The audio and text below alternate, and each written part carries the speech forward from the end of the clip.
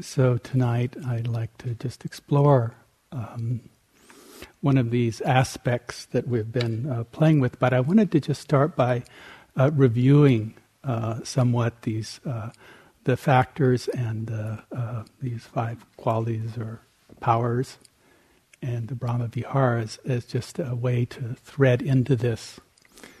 And one of the really beautiful pieces that Jack gave that first night was from the Saputta when he was ill. I believe that's who it was, and that he described this ridgepole and the rafters coming off of it, and that this was really the foundation of these 7 factors.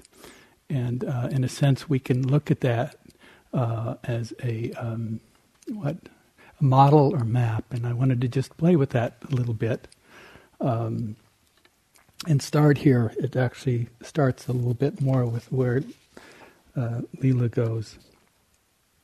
And this is Ajit's question from the Sutta Nipata. What is it, said Ajita, that smothers the world? What makes the world so hard to see?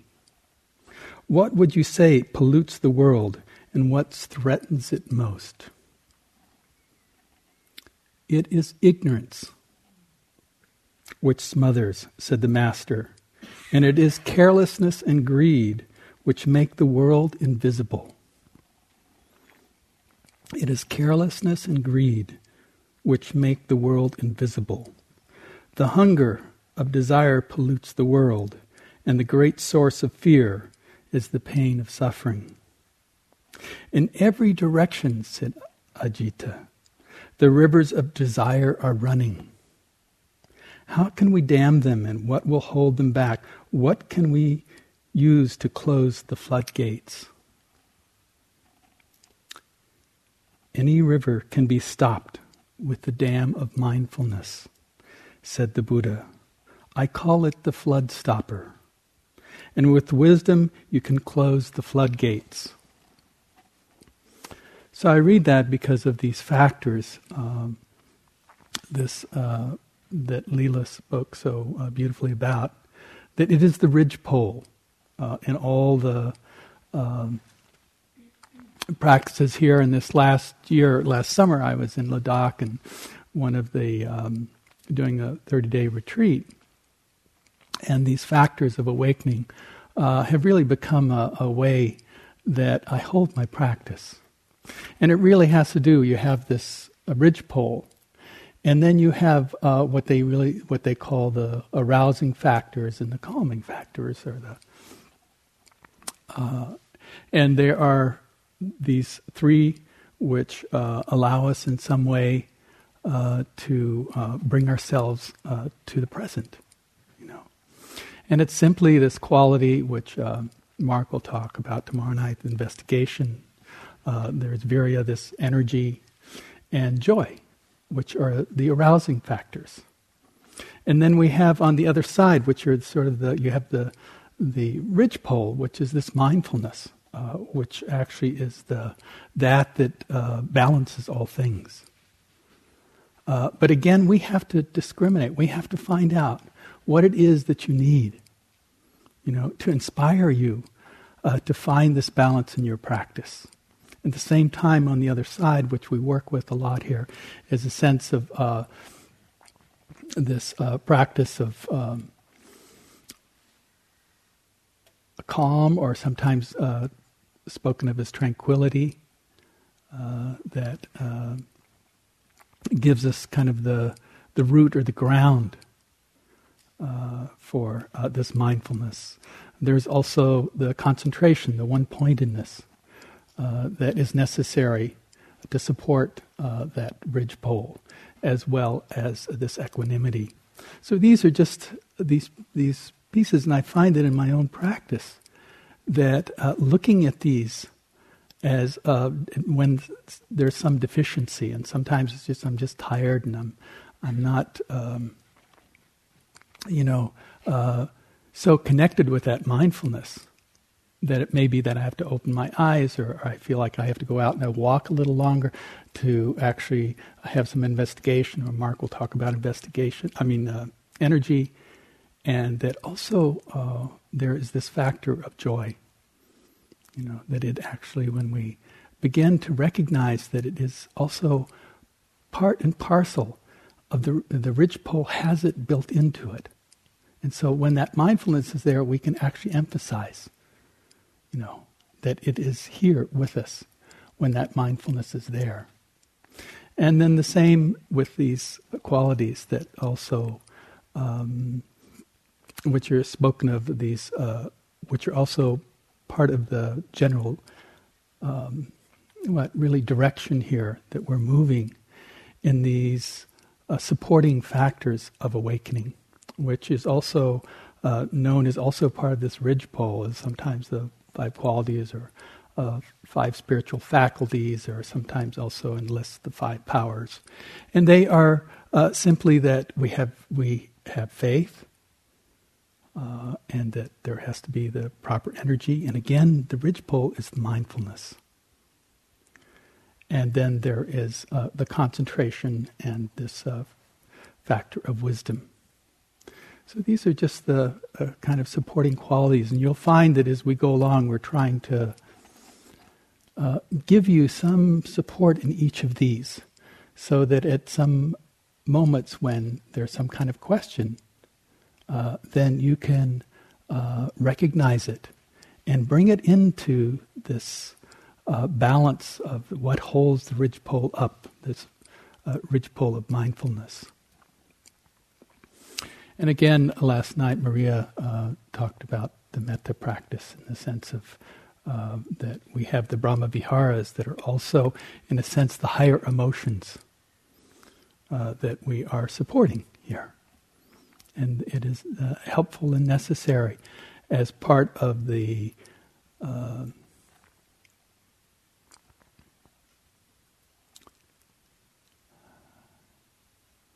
again, I can just use the word support towards awakening. That we have the loving kindness, we explore the compassion, we recognize and acknowledge this truth of joy and sympathetic connection and understanding of when it's there, and that it is all held in this this quality of equanimity as the fundamentals. So I just wanted to go through those with you. So of these, I wanted to speak about faith tonight. And sometimes the word faith is a little difficult as a word, and many times it's translated as just confidence or conviction.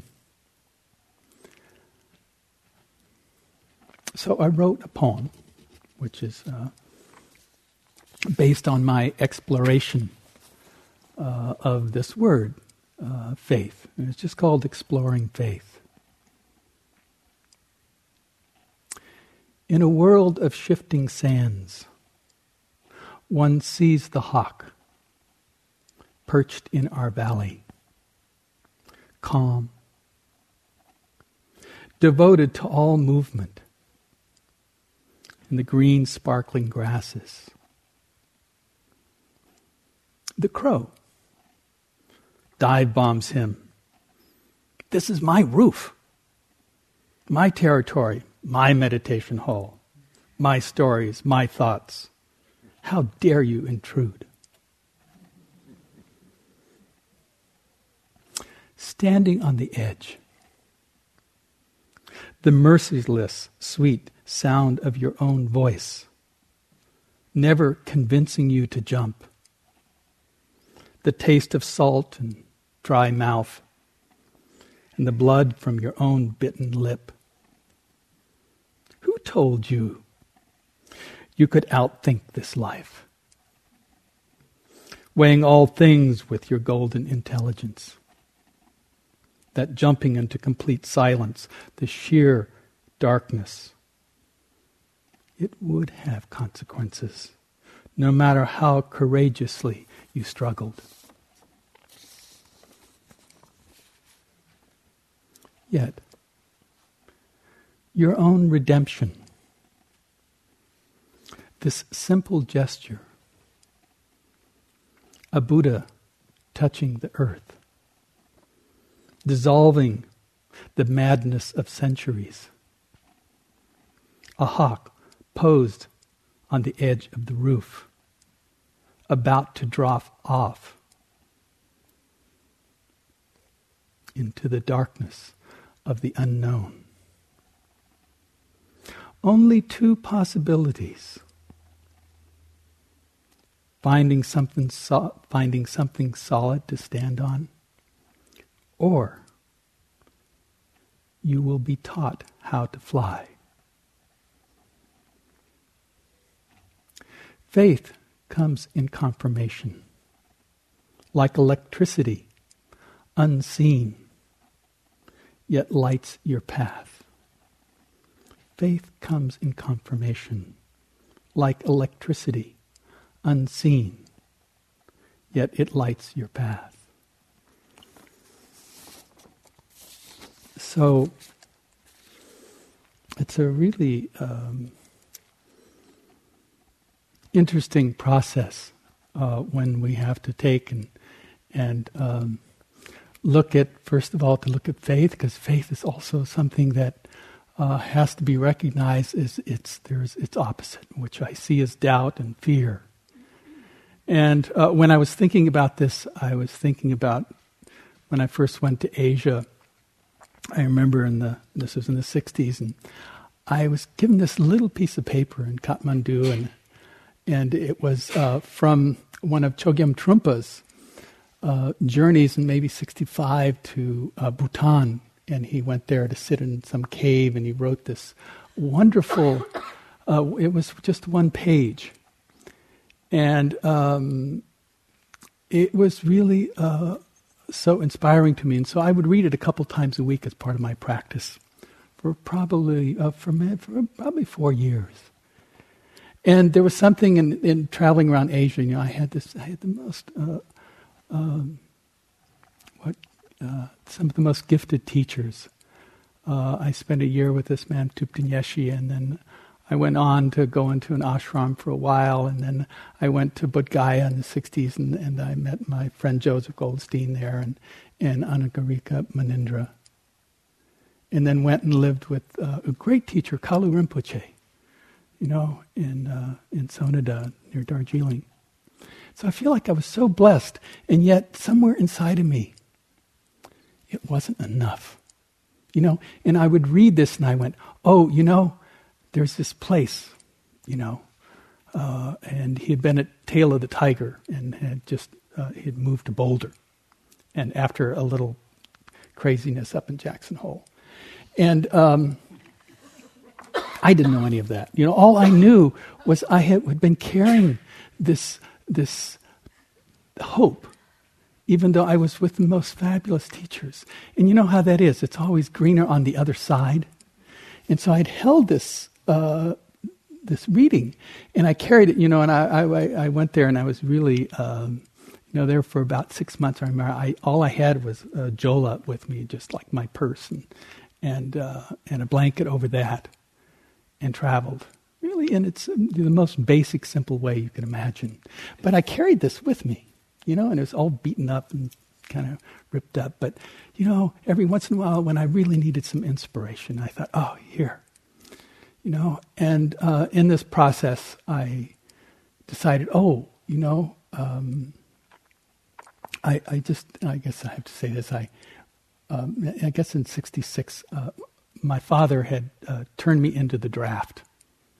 And it was a very painful kind of process for me in the sense of, this was the right thing to do from where he stood. And it was actually a great gift because it allowed me to stay in Asia for a long time.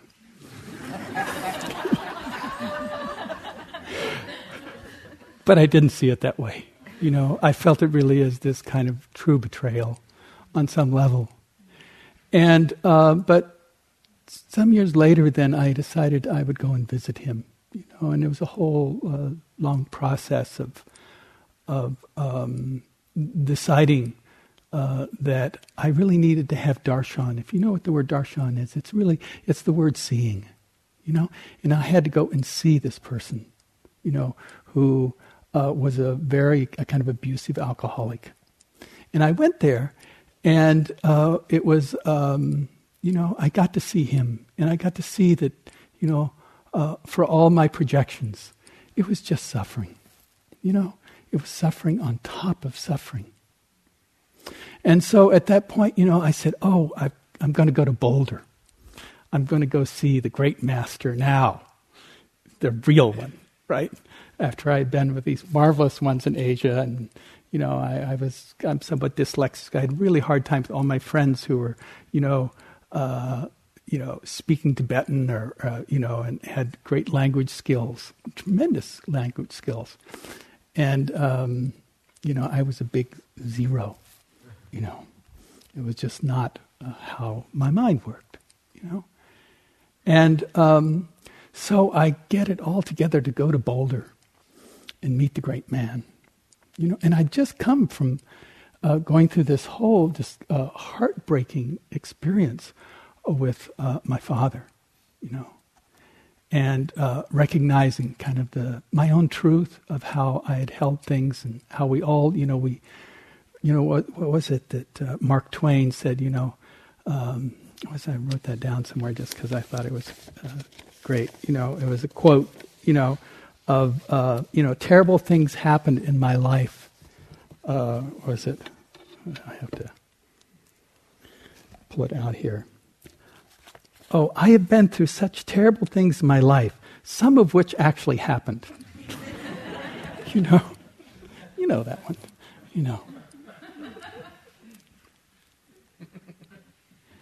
So I got there, and I went to see the great man, and I built up so much hope, I guess it was, And he always talked about, get rid of your hope, but, I brought it to the table, And I stayed for a couple of weeks and decided, I better go back to Asia, Because I went there and I just come from the pain of this alcoholic, and we all know about, when it comes to faith and it comes to trust, of how easily it's shattered by a child, And so that's what I was faced with, and I came to Boulder, and I I'm not very judgmental, and I really tried to kind of stay with it in the sense of, going to the talks and coming in the morning. I'd have interviews, and I'd walk in, and he'd have one of those 100 long cigarettes, in his Colt 45 tall can, And out of my family system, I lost hope. I went, oh my gosh, what is this? And I love him dearly, by the way. It's just, he had a way with language that was so brilliant, But there was the personality. And I thought, oh, well, here, this would be a safe place. This would be a place to land, And it kind of broke my heart, And I realized, oh, what can I trust out there anyway, And I had put a lot into this, thinking, this was something that, in the Dharma I could come to, and and it was, I went and got drunk, by the way, more than once. With him, Again, I'm very accommodating.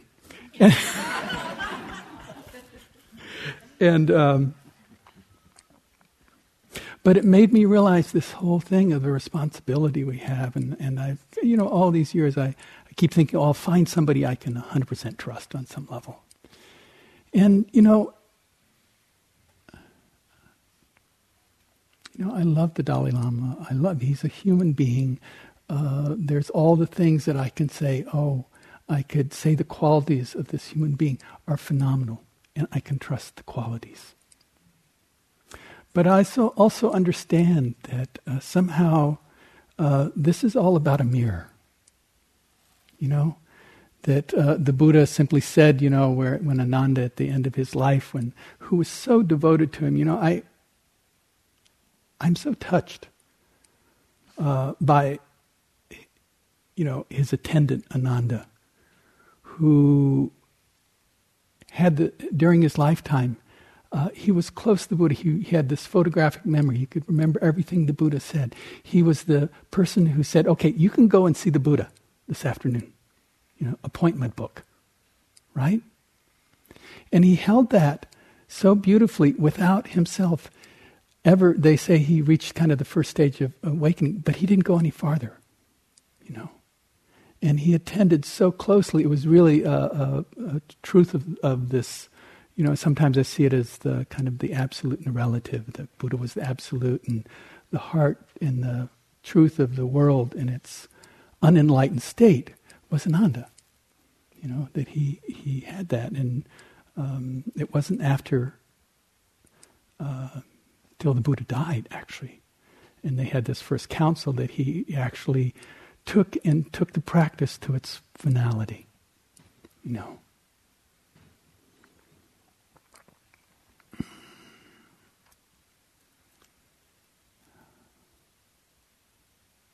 A great example of faith that I don't have. Okay? So one of the things is that in our culture, and I think particularly in our community culture here, we have to, and the thing is, investigate and see what it is that allows us to trust and mistrust, and to have faith and not faith. And so there is this piece about the question itself. So I'd like to just read, this is a piece that I adore from Rilke. We have no reason to harbor any mistrust against our world, for it is not against us. If it has its terrors, they are our terrors. If it has abysses, these abysses belong to us. If there are dangers, we must try to love them. And only if we could arrange our lives in accordance with the principles that tell us that we must always trust in the difficult, then what now appears to us to be alien will become our most intimate and trusted experience. What now appears to us to be alien will become our most intimate and trusted experience. How could we forget those ancient myths that stand at the beginning of all races? The myths about dragons that at the last moment are transformed into princesses. Perhaps all the dragons in our lives are only princesses waiting for us to act just once with beauty and courage. Perhaps everything that frightens us, in its deepest essence, something helpless that wants our love. So you must not be frightened if a sadness rises before you, larger than any you've ever seen. If an anxiety, like light and clouds, shadows, moves over your hands and everything that you do, you must realize that something has happened to you. Life has not forgotten you, that it holds you in its hands and will not let you fall. Why do you want to shut out of your life any uneasiness or miseries or any depressions? For after all, you do not know what work these conditions are doing inside of you. You do not know what work these conditions are doing inside of you. So we have to come to this practice, with our, sometimes our hopes and our wishes and our beliefs, and in some way, first of all, they have to be tested. I love the thing, I think that one of the beauties of Buddhism that in my early years that I read and realized how important it was to give me a basis to start this work of building some trust and faith. And it was just called the Kalama Sutta. And this is a rather liberal, but short, not long, translation of that I like. Don't believe in anything simply because you have heard it. Do not believe in traditions because they have been handed down for many generations. Do not believe in anything because it is spoken or rumored by many. Do not believe in anything simply because it is found written in your religious books. Do not believe in anything merely on the authority of your teachers and elders. But after observation and analysis, when you find that anything agrees with reason and is conducive to the good and benefit of one and all, then accept it and live up to it. And this is it's a simple translation of it, because there's some very, beautiful ones, more poetic and stuff. But this is the bottom line here. That somehow we have to, in essence, recognize that this is not about, I think in a lot of ways, I was hoping we have built in us, and I know when I first went to India, one of the things that I was hoping to find was a savior. Something that could save me from my foolishness, my misery, my confusion. And it's in a sense, it's built into us on some level. That we want that on some level.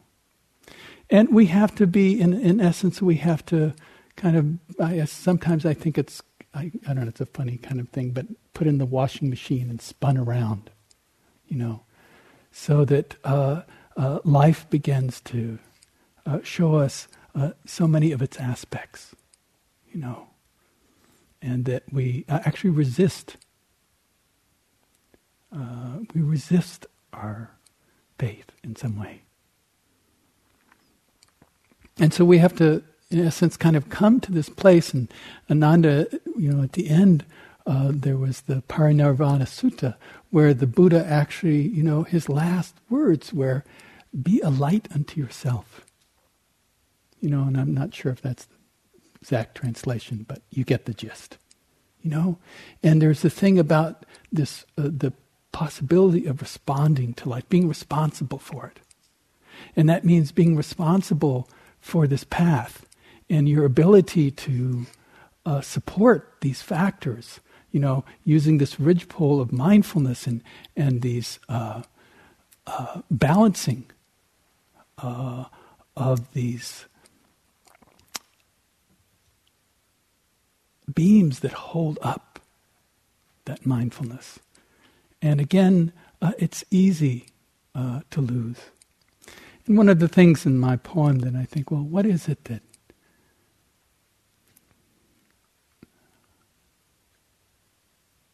allows us in some way to begin to find this simple faith or trust? And it really goes, I use this thing of that dive bombing of a crow that comes to kind of disturb and the whole thing around territory and how things work,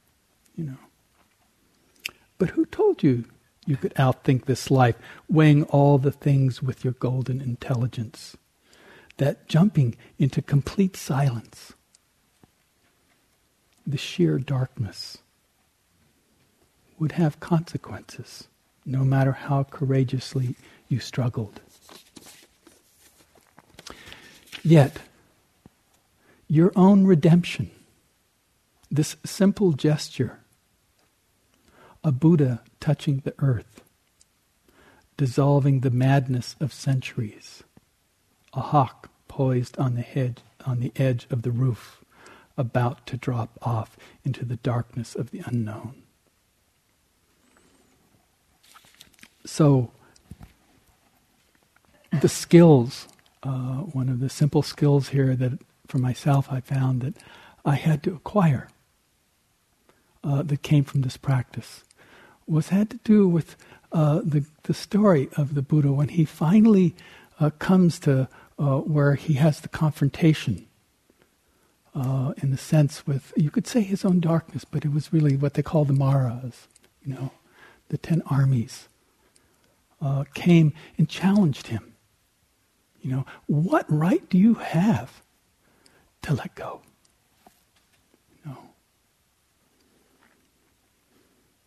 And his response was, he simply took his left hand and he touched the earth.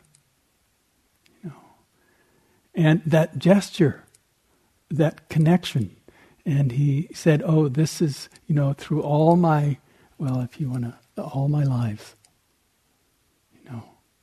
all his deeds as a bodhisattva, that the earth, the Gaia, was a witness to his goodness.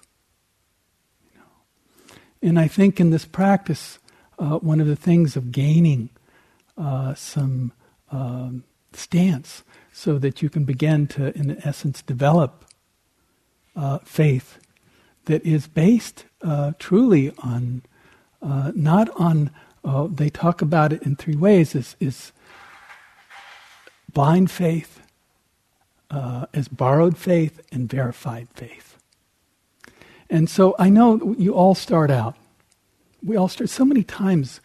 All of our life is based on this blind faith, and we just have to take these intuitive kind of risks in life, But from the practice point of view, this fact that that can't be our stance. What our stance is that we have to turn with some kind of intelligence in this case and some kind of ability to intuitively know. And this practice, in the sense that we come here to bring all these factors into balance. Why? So we can begin to, in a sense, go below all this reality of we think in words, our great intelligence. And we go around, we're always labeling and naming things that aren't so. They're just conventions. They're very skillful and wonderful things. But what we're trying to do is get under the language itself and find a place that we can, in essence, kind of touch the ground itself, the ground of our being that verifies our goodness, And that when you sit here, I always, in my instructions, I always have this thing that, we sit and one of the things is that, to acknowledge that you're being held by the earth right now as you sit here. You're not separate from it. You are these elements that are in constant flux, no different than the earth. And they're the same elements that in the end you'll just be, ashes or something, or you'll go back to it. But for right now, we have this privilege. This privilege of finding that connection in that sense of ground and in a sense of not personal history, but kind of history itself. That gives you permission in some way to relax. You touch the earth. It holds you. You can think all sorts of things, which is a wonderful capacity in all sorts of language and languages and all this. But ultimately underneath, Jack used this terminology of the, I guess it was in the Khmer times when this Buddha was hidden, I understood, by the monks of that time, and the Khmers came and killed them all, so nobody knew that underneath this clay statue was a solid gold Buddha. And so part of our job here is to recognize that we can touch that part of ourselves. It's not something foreign. It's something that's actually instinctual, that goodness. And like Trungpa always used to use the word that there was, this sometimes is referred to as Buddha nature, but this simple truth of basic goodness, and that you have the capacity to, stop running and turn around and recognize, yes, there's this history that sometimes is really difficult, This last in January, a Zen teacher that would come here and teach, and she had, what's it called, rheumatoid arthritis. I'm going to load it up my tongue. And her name was Darlene Cohen.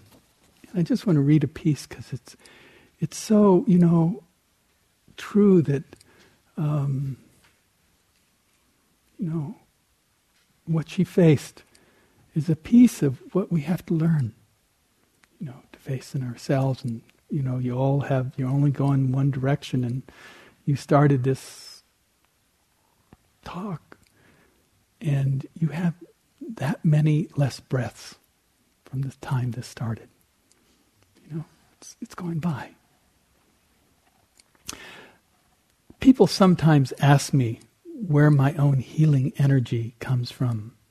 How in the midst of this pain, this implacable, slow crippling, can I encourage myself and other people? My answer is that my healing comes from my bitterness itself. My despair, my terror, it comes from the shadow. I dip down into the muck again and again, and then am flooded with its healing energy. I dip down into that muck again and again, and then am flooded with its healing energy. Despite the renewal and vitality it gives me to face my deepest fears, I don't go willingly when it calls. I've been around that wheel a million times. First I feel the despair, but I deny it for a few days. Then its tug becomes more insistent in proportion to my resistance. Finally, it overwhelms me and pulls me down, kicking and screaming all the way. It's clear I am caught, so at last I give up to this reunion with the dark aspect of my adjustment to pain and loss. Immediately, the release begins. First peace, then a flood of vitality and healing energy. I can never just give up to it when I first feel it stir. You think after a million times with happy endings, I could give up right away and just say, take me, I'm yours. But I never can. I always resist. I guess that's why it's called despair. If you went willingly, it would be called something else like purification or renewal or something hopeful. It's staring defeat and annihilation in the face that is so terrifying. I must resist until it overwhelms me, but I've come to trust it deeply. And this is it. I've come to trust it deeply. It enriches my life, informs my work, and taught me not to fear the dark.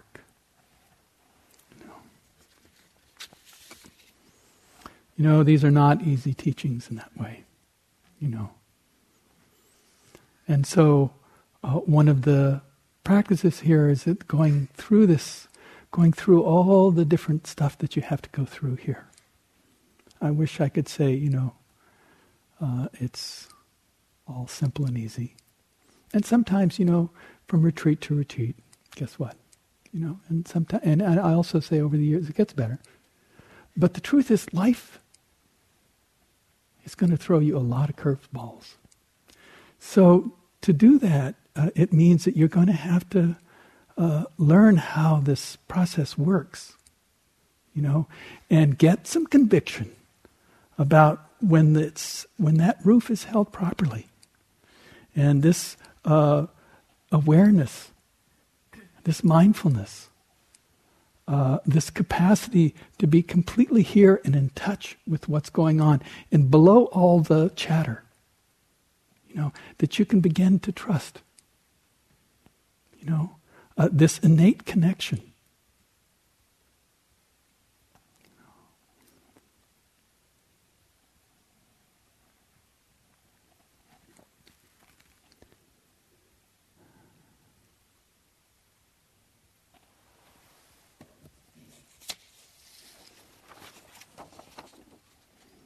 This is called the fountain, but in East Levertov. Don't say there is no water to solace the dryness at our hearts. I have seen the fountain springing out of the rock wall and you drinking there.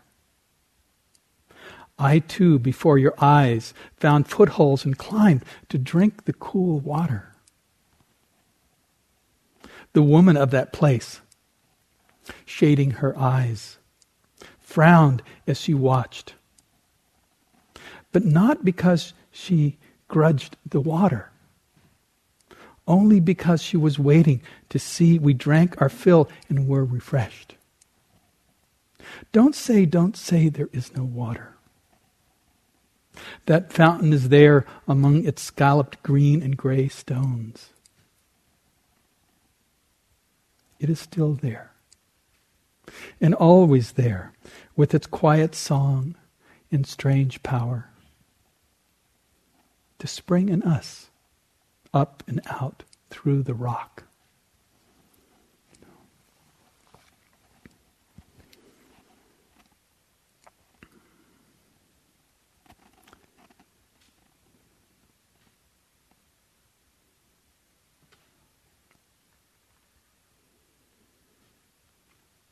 So I've had to, part of my thinking here was this idea that somehow I wish I could say that we could kind of just go to this verified faith.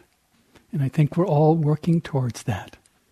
But I also know that you're going to step again and again into the unknown. Not something that's not possible to know. It can't be known. If it's known, in a way you could say, well, it wouldn't be your life. Because that's the kind of gift and also the fear of being here. We can't know. And part of our whole system is about somehow, if I tighten it down and I hold it really tight, and I can really control the thing, then I'll be happy, And this is not about that, Certainly it takes a lot of energy, a lot of effort in this, these old habits of forgetting. And that what we're doing here is over and over again, remembering that we have a place to sit in the center of our lives.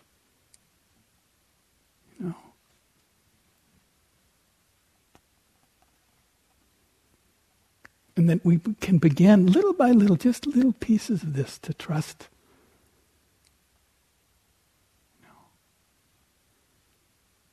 And allow that faith somehow to, and it's not really, this piece is not about faith out there.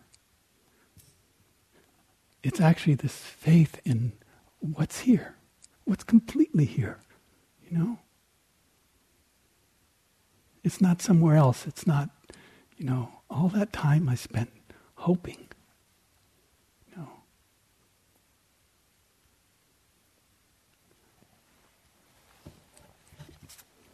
This is from David White. I want to write about faith, about the way the moon rises over cold snow night after night. Faithful even as it fades from fullness, slowly becoming the last curving and impossible sliver of light before the final darkness. But I have no faith myself. I refuse it the smallest entry. Let this then, my small poem, like a new moon, slender and barely open, be the first prayer that opens me to faith.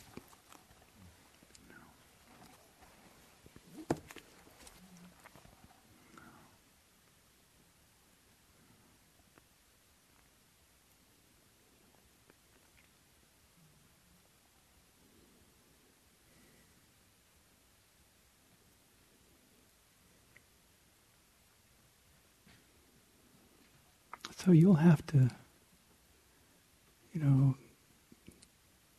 somehow, a lot of times the teachers up here, we try to encourage you in some way. But again, what's here, not that it can't help in some way, but it's still borrowed faith. In the sense that, you can be inspired. But ultimately, what are we talking about here? What has been available to you and is available to you?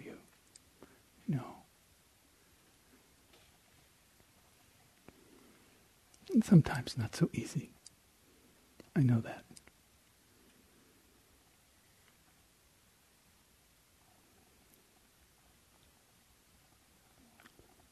So I think that's probably good for tonight. I'll finish by reading this again. Exploring faith. In a world of shifting sands, one sees the hawk. You saw him? Did you see him out there? He was out there 2 days ago or 3 days ago, and he was just, he was so cool.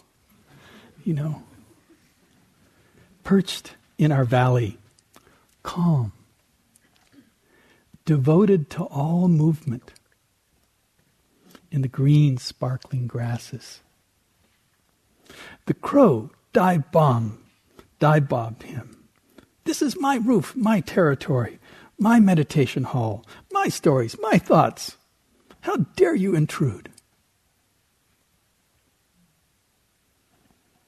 All those things perceived and imagined.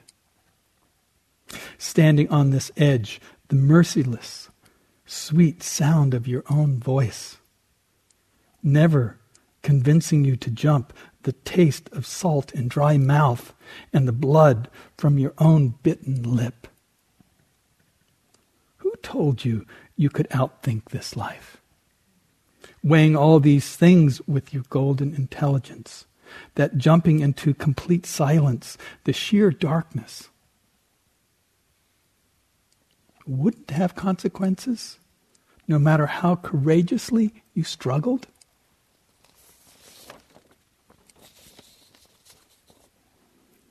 Yet your own redemption, this simple gesture, Buddha touching the earth, hawk poised on the edge of roof, about to drop off into the darkness of the unknown.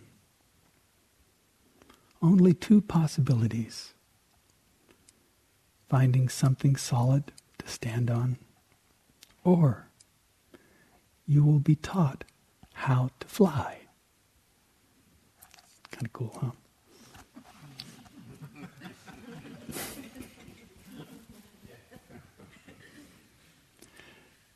Faith comes in confirmation, like electricity, unseen, yet it lights your path.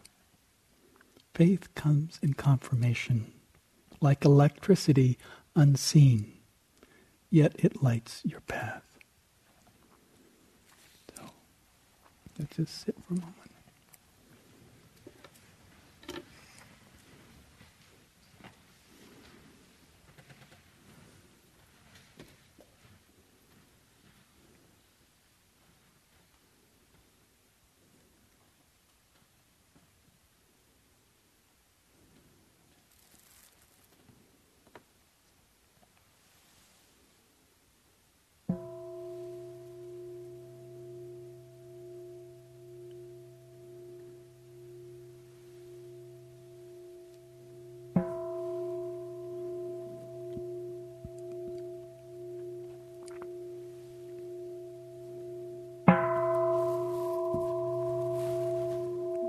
bang.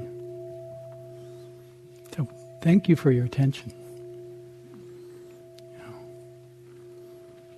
May that sliver of faith begin to grow.